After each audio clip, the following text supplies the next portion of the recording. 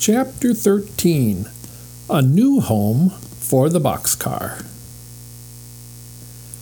The children's grandfather wanted them to like his house. He wanted them to live with him all the time. So he had made over some of the rooms just for them. The children went with him in his car to see the house. When the car stopped in front of it, Henry cried in surprise, "Do you live here? In this beautiful house?" It was a beautiful house. It was very big, with many trees and flower gardens around it. "You may live here too, if you like my house," remarked his grandfather, watching Henry's face.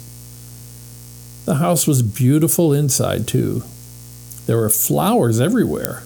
There were maids everywhere. The children went up to the bedrooms. "Oh!" cried Jessie. "This is Violet's room." It really was Violet's room. There were violets on the wallpaper. The bed was white with a violet cover. On the table were flowers. "What a beautiful room!" cried Violet, sitting down in a soft, pretty chair. All the children shouted when they saw Benny's room.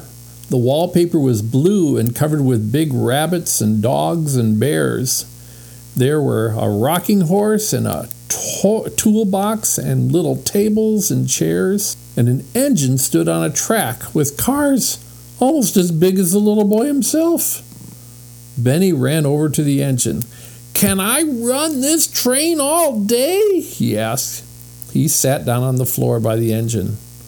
"Oh, no," said Henry. "You're going to school as soon as it begins." His grandfather laughed.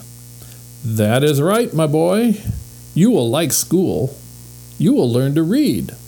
"Oh, I can read now," said Benny. In Jessie's room, they found a bed for Watch. It was on the floor by her bed.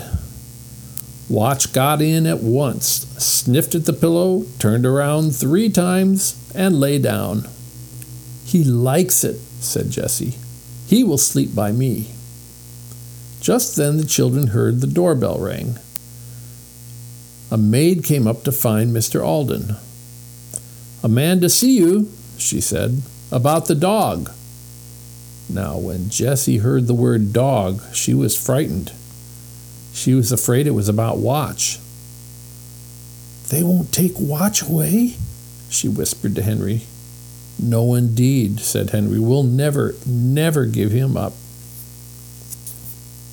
Henry and Jessie and the other children went down with their grandfather to see the man.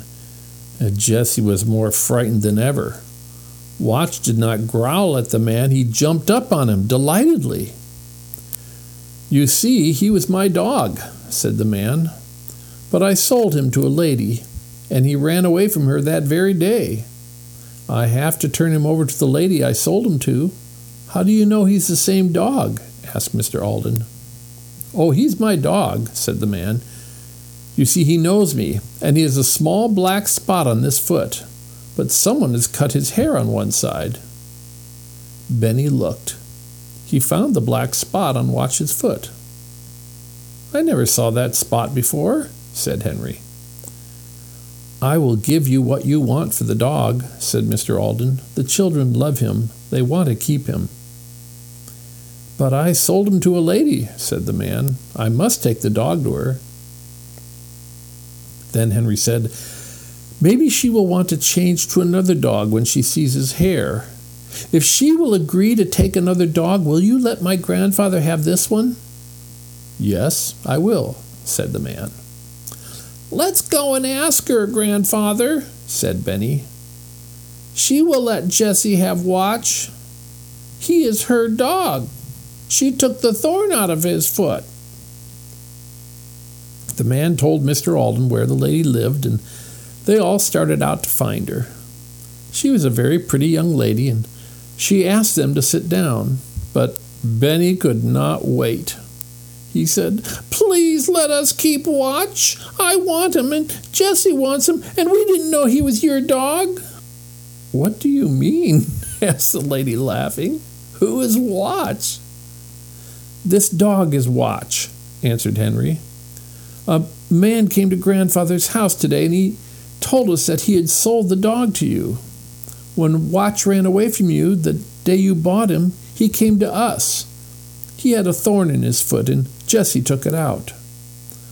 Watch looked up at the lady and wagged his tail. When she looked at him, she began to laugh. "Look at his side," she said. "Who cut his hair?" "I'm sorry," said Henry. "Benny did that one day with Violet's scissors." "I am not sorry," said the lady, laughing. "He looks so funny. And you want to keep him, is that it?" "Oh, yes," said Jessie eagerly. "The man will let us have him if you will take another dog." "Don't be afraid," said the young lady. "You may keep the dog. I can change to another one." "Oh, thank you. You are nice," cried Benny. He ran up to the lady and climbed up on her lap before anyone could stop him. "I'd like to keep you, Benny, in place of the dog," laughed the lady, putting her arms around him. How happy the children were to have Watch to keep. Mr. Alden gave the money to the man at once. 4 happy children sat with their grandfather around the Alden dinner table that night. The maid smiled in the kitchen to hear the children laugh, and the children laughed because Watch had a chair at the table beside Jessie and was really waited on by a maid. Would you ever think that 4 children could be homesick in such a beautiful house? Jessie was the first one to wish for the old boxcar. One day she said, "Oh, Grandfather, I'd like to cook something once more in the dear old kettle in the woods." "Go out in the kitchen, my dear," said her grandfather. "The maids will help you. You can cook all you want to." Jessie liked this, but it was not like the old days in the boxcar. Then one day Benny said, "Grandfather, I wish I could drink my milk out of my dear old pink cup." His grandfather began to think. He had some pink cups, but they were not so dear to Benny as his old cracked one. At last Mr. Alden said, "I'm going to give you children a surprise." "Is it very nice?" asked Benny.